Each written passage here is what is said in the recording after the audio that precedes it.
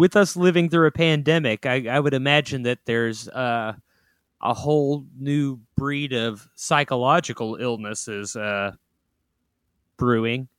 I'm wondering what COVID trauma, how that's going to manifest itself.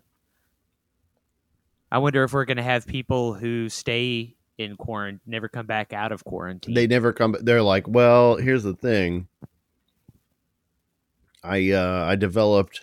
I was one of the first people to be diagnosed with yank neck.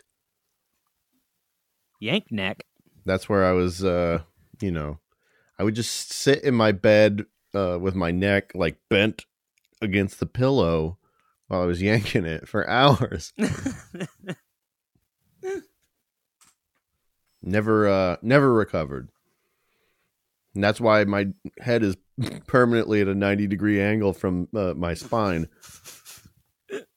And why my penis is black and blue.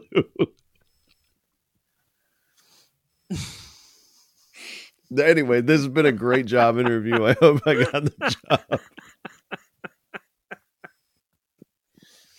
I'm really excited to get back out in the workforce.